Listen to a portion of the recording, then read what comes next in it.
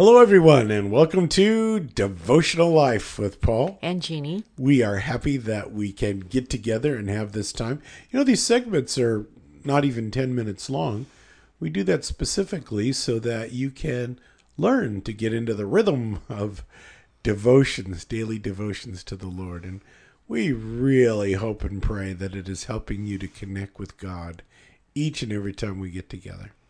And with being a little bit shorter, it's not too overwhelming, and you can just chew on a few verses in there and really make it, change from the inside out instead of just a long In fact, I'll have to admit, sometimes I look at someone's podcast and it goes, an hour and 35 minutes, and I go, that's too long. I'm not even going to listen. Yeah, right. But where are we today, Judy?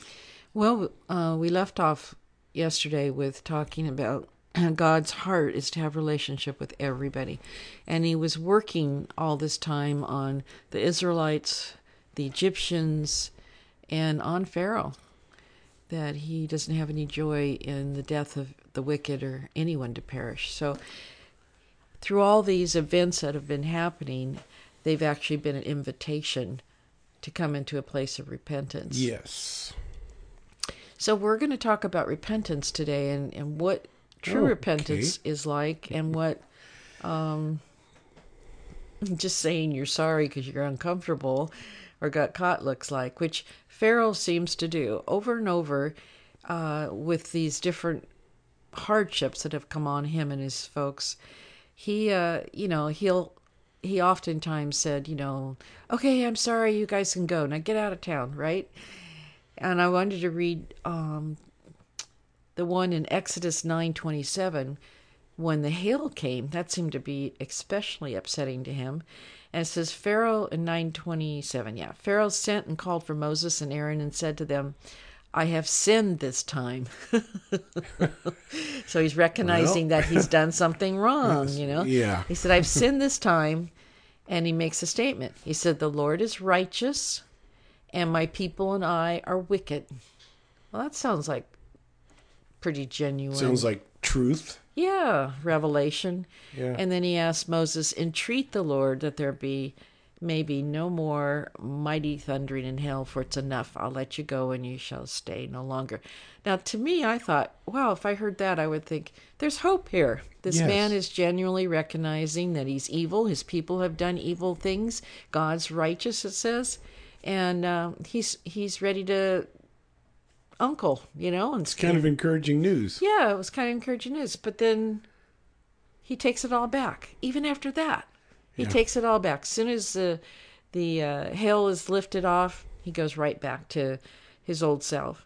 And then later on, the locusts come in Exodus 10, verse 16. Pharaoh calls Moses with all the locusts there and being in such a state. He says that he called for Moses and Aaron in haste and said, I have sinned against the Lord your God and against you.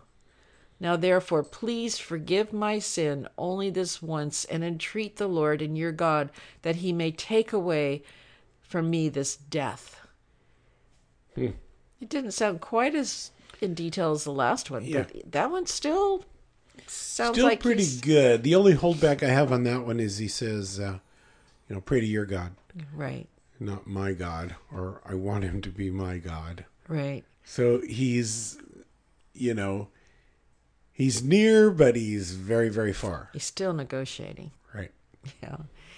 So we were hopeful, but now we're getting near the last plague, which is going to be the 10th one, which we know we're going to talk about next time, is very sad.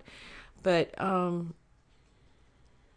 he's an example of somebody who, you hear stories of somebody who gets lost out at sea and they're in a raft and there's sharks circling around them, and they go, God, if you get me out of this, I promise I'll give my life to you and forgive me and I'll serve you all the days of my life.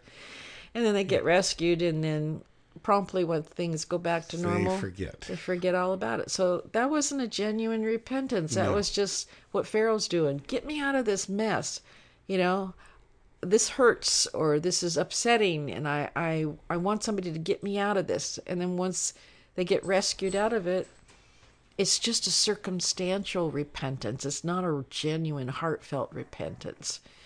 So, Right. They call those foxhole conversions, I think. yeah. Yeah. The Yeah. war's going on. You jump in a foxhole and you go, God, if you'll get me out of here, Right. you know, I promise. I promise I'll be at church every Sunday. Yeah. And you wonder if there's some that will even do that because they're afraid of going to hell.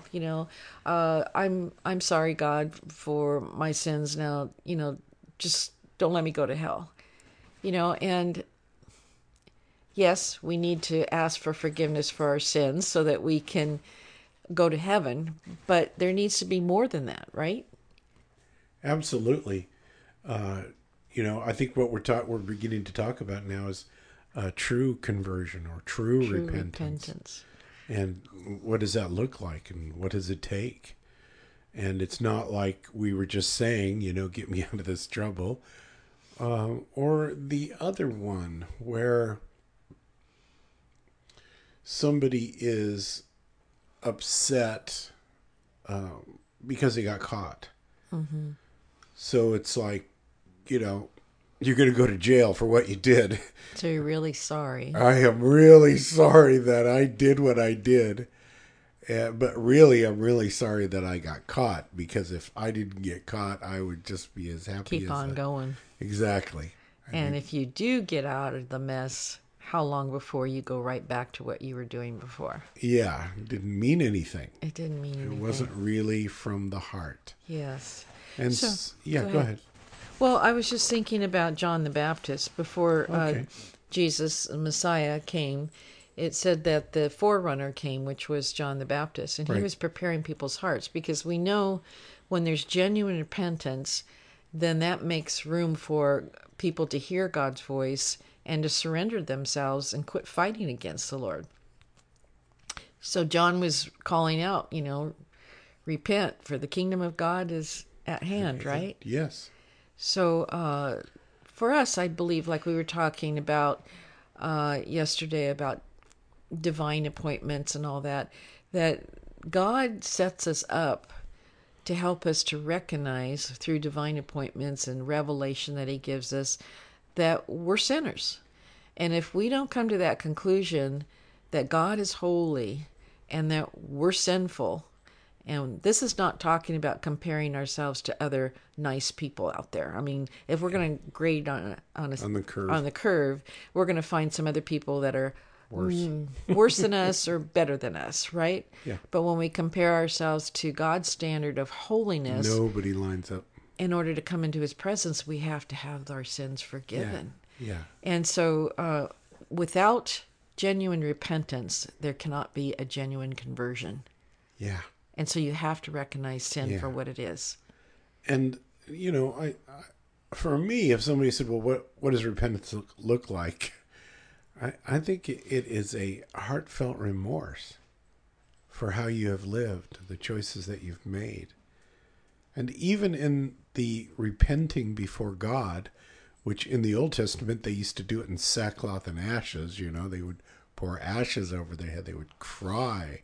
They would mourn, They'd wear these clothes that were like burlap, And the idea behind that is, I truly am sorry. I really don't want to live that way anymore. And if God, you'll forgive me, and if you'll give me the power to live a new way, I'll do it. I commit to change. Yeah. And because you love God and he loves you, then the reason for your changing is you want to please the Lord. Yes. Can I read one verse real quick? Acts 3:19 says, "Repent therefore and be converted, that your sins may be blotted out, so that times of refreshing may come from the presence of the Lord." Awesome. Repentance is a wonderful thing given to us. Lord, thank you for today. Thank you for my friends. Thank you, Lord, that we're here together and we're thinking about you. Bless our days and our lives, Lord, as we repent and continually turn towards you. We pray these things in Jesus' wonderful name. And everyone says, Amen. Amen.